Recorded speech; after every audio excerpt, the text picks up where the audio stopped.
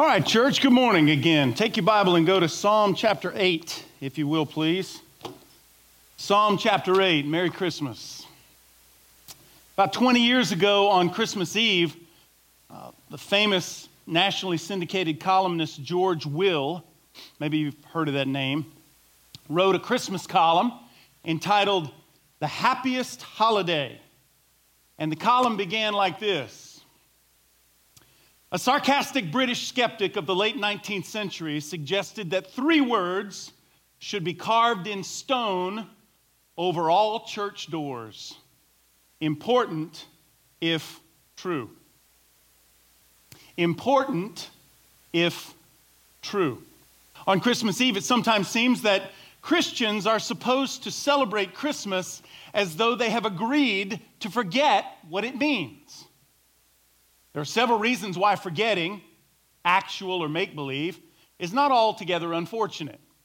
First, some people really have forgotten what Christmas means, or they never knew, or they never cared about Christmas's religious dimension, but still they can enjoy and benefit from the seasonal upsurge of non-sectarian goodwill. Second, many Americans are of faiths that assert that Christianity is mistaken about what occurred in Palestine 2,000 years ago or in the 33 years or so thereafter. Important if true. I was studying in my office last week and then again in my home office, and I was searching for something new to say at Christmas. Now, you may not believe this, but after years of serving in this capacity, it can be difficult to find something fresh to say during the holiday season. You don't want to cover the same old ground. You don't want to say the same old things. Easter's a lot like that. Christmas and Easter are the church's two biggest, highest, holiest days. So as a minister, a teacher, you want to come up with something fresh. And so I was really struggling and have been for a couple of weeks. And I was praying, and I started surfing the web, and I read article after article. I came across a lot of articles in the defense of Christ at Christmas. The defense of Christ at Christmas. And I thought to myself, good grief. Have we finally gotten to the point in America where Jesus Christ needs defending at Christmas time? Studies have shown that's exactly where we are. Skepticism is on the rise in America. Maybe he does need defending even at Christmas time. And before you think, well, he may need defending out there, he may need defending on the television, he may need defending on the internet, but he doesn't need defending in here. Oh, I wouldn't be so sure. Studies have shown recently, in the last 2 years at least, that biblical illiteracy is climbing among churchgoers. Now, remember, whenever you read a study or a survey about churchgoers, we're not typically talking about people who have embraced authentic faith in Jesus Christ. They attend every Sunday. They're growing in their faith walk. A churchgoer may be someone who only goes a handful of times a year. But in 2017, just 2 years ago, the Barna Group published a survey which revealed that among American churchgoers, 47% believe that absolute truth exists. That's less than half. That means if we were to divide this auditorium in half, according to this information, a survey of over 10,000 American churchgoers, half of you would believe that absolute truth does exist, and the other half would not. 32% believe that all religions are basically the same. Now, how many times have you heard me from this particular position say something like, that is one of the distinguishing characteristics of Christianity.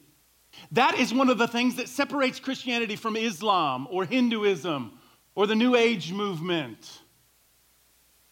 And yet 32% of American churchgoers believe that all religions are basically the same. That all religions are fundamentally equal. Look, all religions are peripherally similar but fundamentally opposite.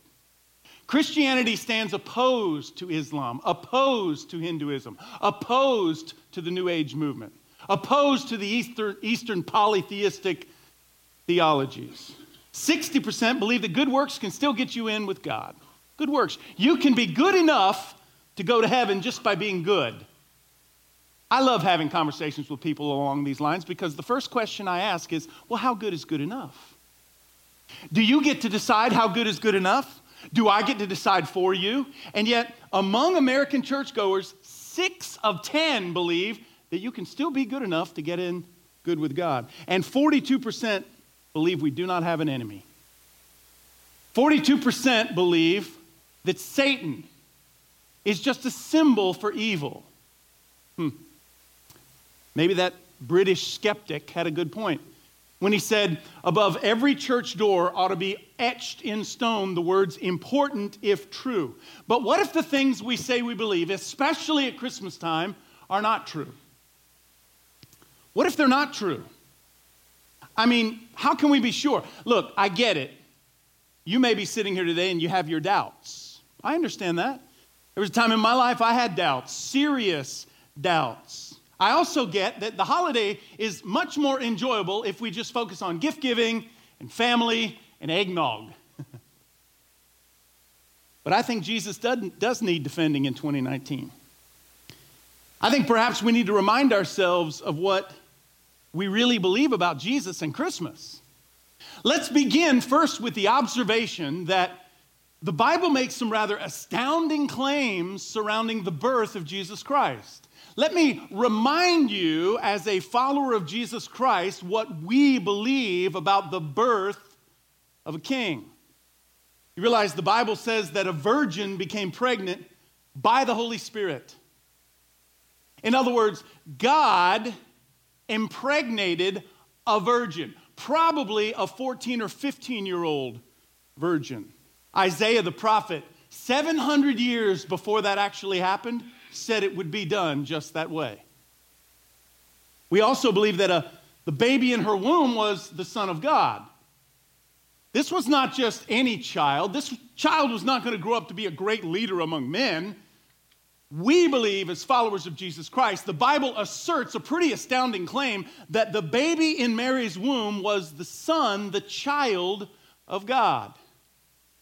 We also believe that God's providence sent Mary and Joseph to Bethlehem, where the Christ child was born. Again, 800 years before that actually occurred, a prophet by the name of Micah said it would be so. Speaking of the prophets foretold these events hundreds of years before they actually happened. Church, are you aware that in the Old Testament alone, there are more than 2,000 prophecies that have been fulfilled? 2,000. 330 or more revolve around the Christ child born in Bethlehem. Do you know that the Old Testament foretold that Jesus would not only be born in Bethlehem, but that Jesus would one day be betrayed by one of his own for 30 pieces of silver? The Old Testament said that.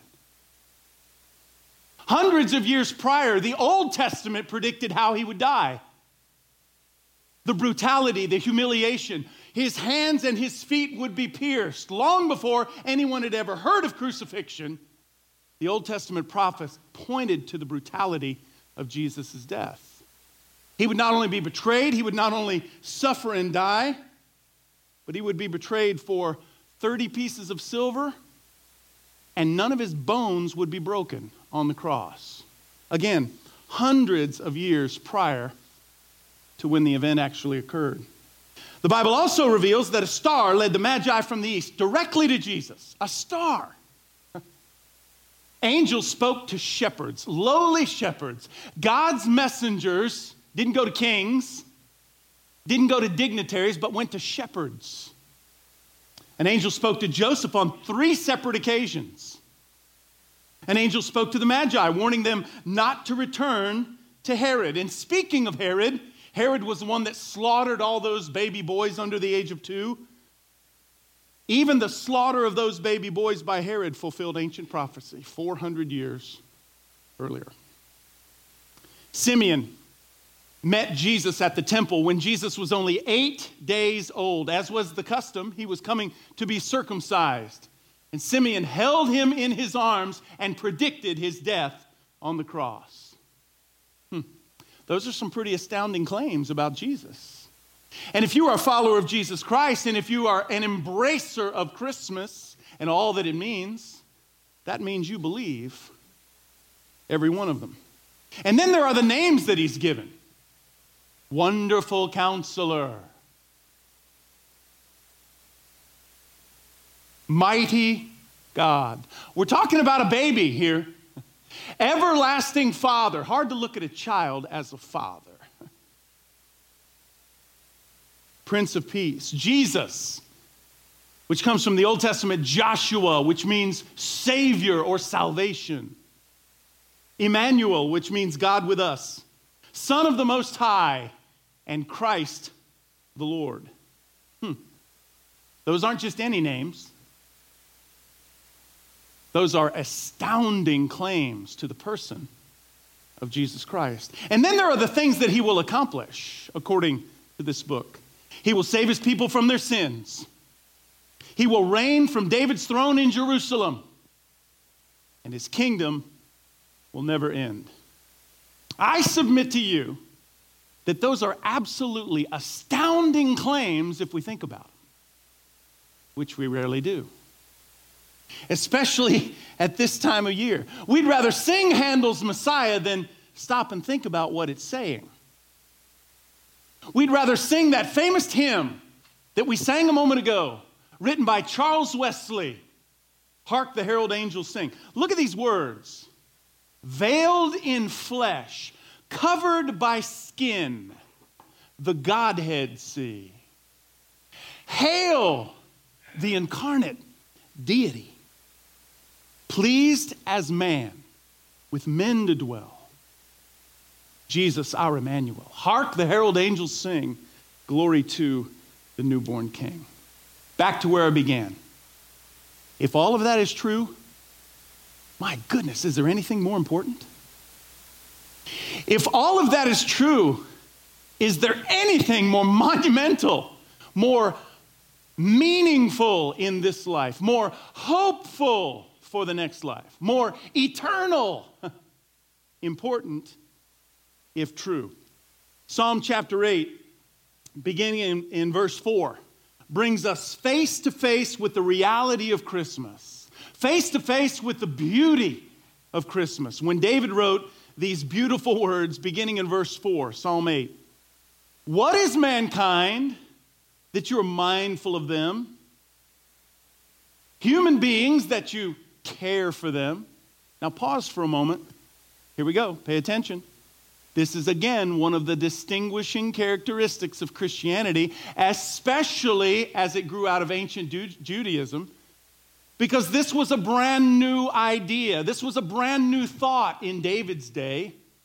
You see, the gods of the ancient Egyptians, the gods of the Babylonians didn't care for man, weren't mindful of man. Mankind was created to serve the gods, to sacrifice for the gods. There was no affection in return.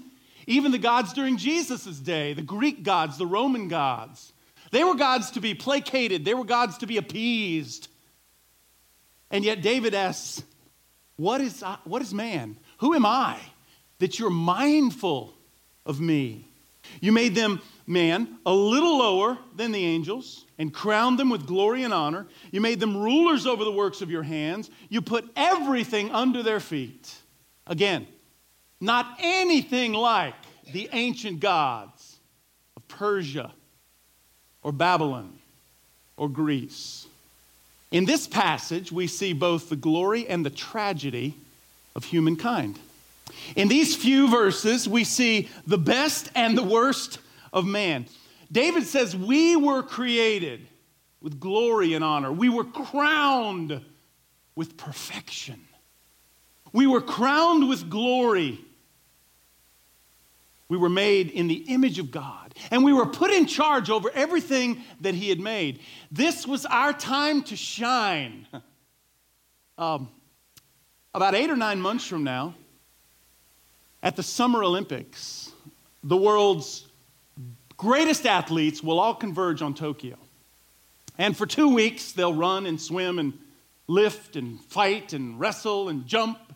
And whoever can do it the fastest or throw it the farthest or do it the most times or in the shortest amount of time, will be crowned with glory and honor. They'll be given a gold medal, and their flag will rise in the arena, and the national anthem of their nation will play. And for that moment, at least for that day, for that brief amount of time, they will be the greatest among us.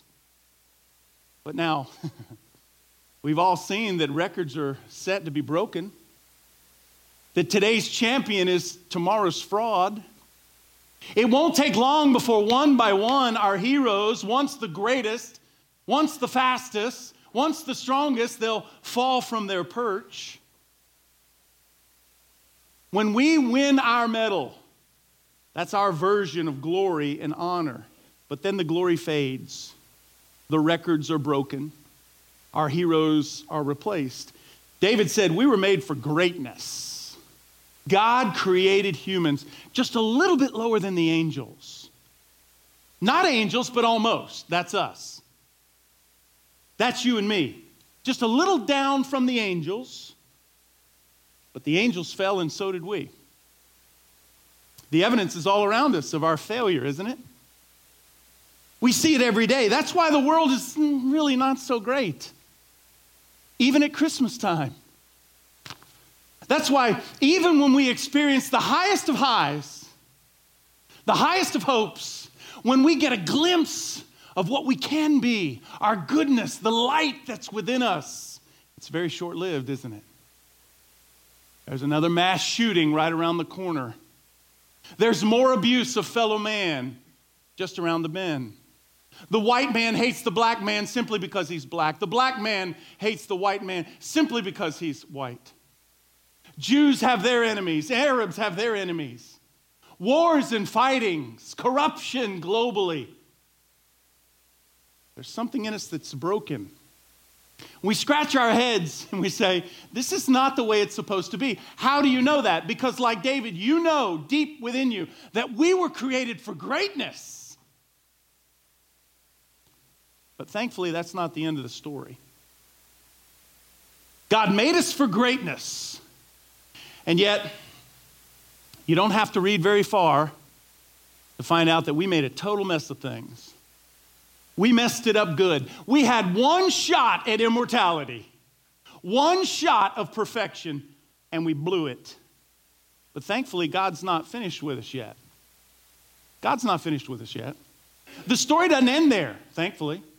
Look at Hebrews chapter 2.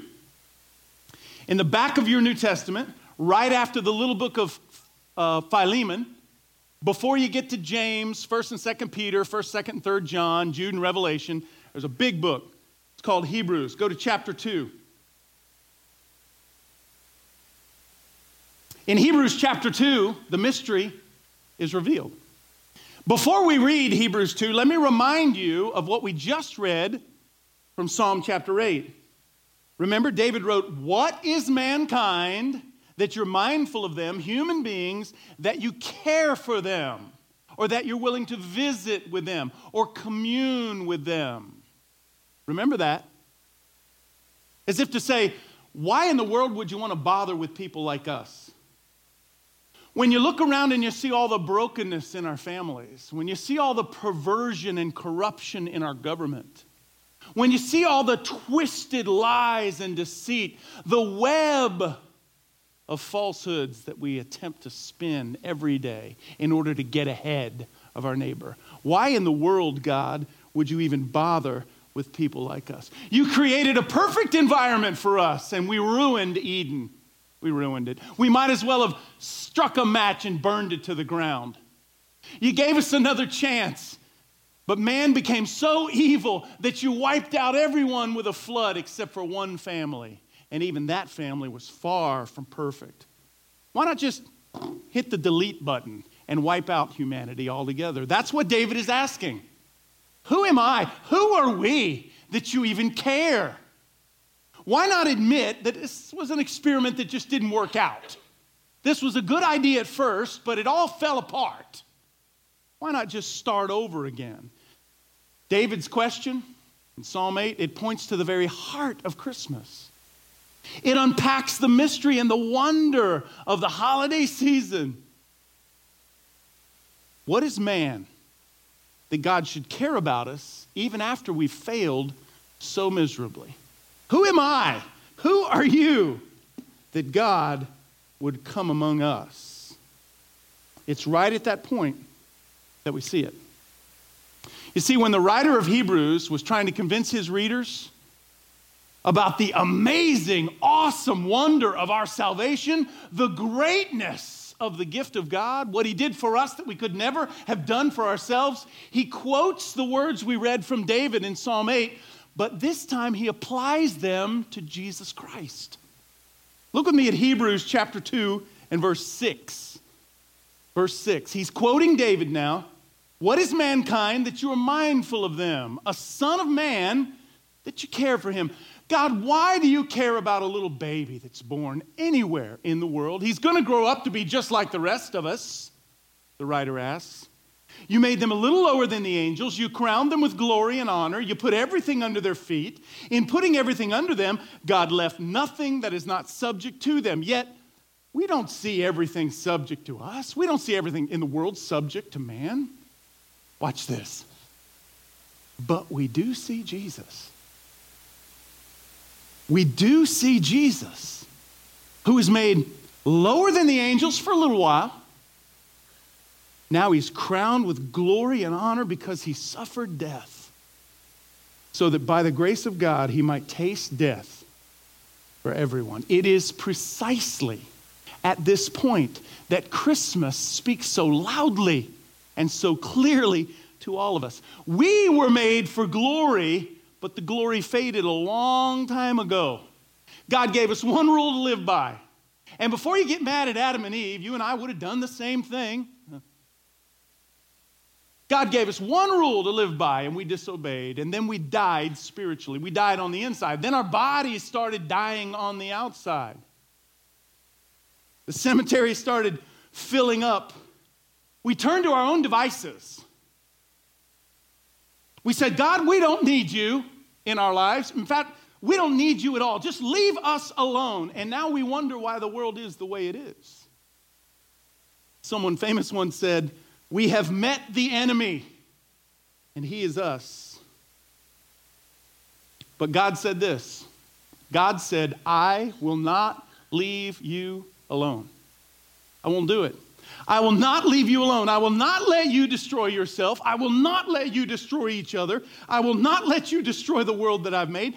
I love you too much to leave you alone. So he kept fiddling with us, and he kept pestering us. He gave us the law, and what did we do with it? We perverted it. We twisted it. He sent us the prophets. What did we do? We killed them. He wrote us letters. What do? We ignore them. He told us how to live. We said, who in the world are you to tell us what to do? We mocked the very God who made us. We mocked him. We broke his laws. We said we didn't need him. We made up our own little mini gods that we liked a whole lot more because they were so much like us.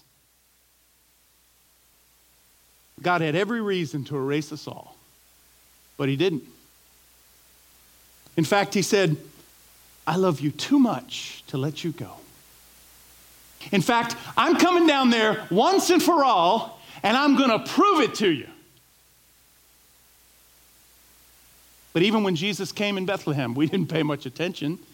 He was an anonymous little kid, a baby born in obscurity and silence.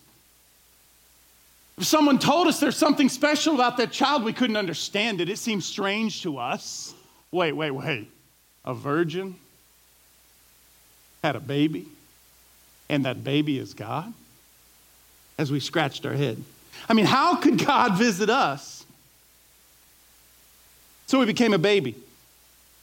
He grew up and he set an example. He poured out his love to all of us. He healed our illnesses. He taught us how to live. And what did we do? We crucified him. We murdered him. We killed him. That's the thanks we gave God for visiting us.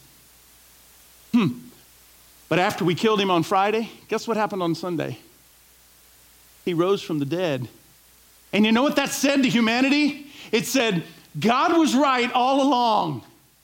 And we We were wrong in every way. We were wrong about everything.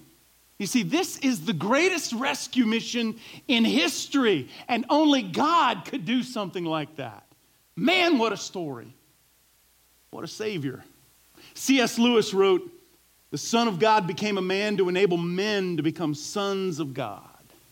That means that God has done it all. He's done every bit of it. There's nothing left to do but believe and receive. So, what is Christmas? And if it's true, how important is it? Have you believed? Have you received? I can't prove it to you, obviously. You're going to have to make up your own mind. But the facts are on my side. And I can promise you, and I can say without reservation, that I have bet my life, and many in this room have bet theirs as well, that Jesus was the Christ, the Son of God. Important, if true. You see, Christmas matters, not because family matters, not because gift-giving matters, not because goodwill matters. Christmas matters because truth matters. And the heart of the truth of Christmas is that God would not leave us alone. Christmas is about many things to us, but the important things are only three. Who we are, who God is, and how far He's willing to go for us. That is Christmas. And that, if true, is of utmost importance. Would you bow your heads? What a great time of the year to settle what you believe about Jesus Christ. You cannot end with a baby born in Bethlehem. You must fast forward to see a man dying on a cross, because the first would never have occurred were the second not the original plan from God. So if you're here today, before we pray, and you would like to know more, if you have questions, if you're skeptical, I am encouraging you, use the communication card. Make sure we get your phone number, and I'll call you this week. Father, in a moment, we'll go outside, get in our cars, and head into town, possibly get something to eat, or maybe head straight home to eat with friends or family. And in the days to come, we'll worry about last-minute Christmas gifts, and do we have enough wrapping paper, and who's bringing the ham to Christmas dinner. God, I pray that you would remind each one of us that if the claims of Scripture regarding the Christ child in Bethlehem are true, that makes them incredibly important. Important enough that we ought respond. Father, all these things I pray, knowing full well that I wouldn't even have an audience with you, my Creator, were it not for a baby born in Bethlehem. For one veiled in flesh who was indeed the Godhead. God, may we live lives that truly, truly celebrate the true meaning of Christmas. And I pray it in Christ's name. Amen. God bless you, Grace Community Church. Hope you make it a fantastic week. I will see you next time. Merry Christmas.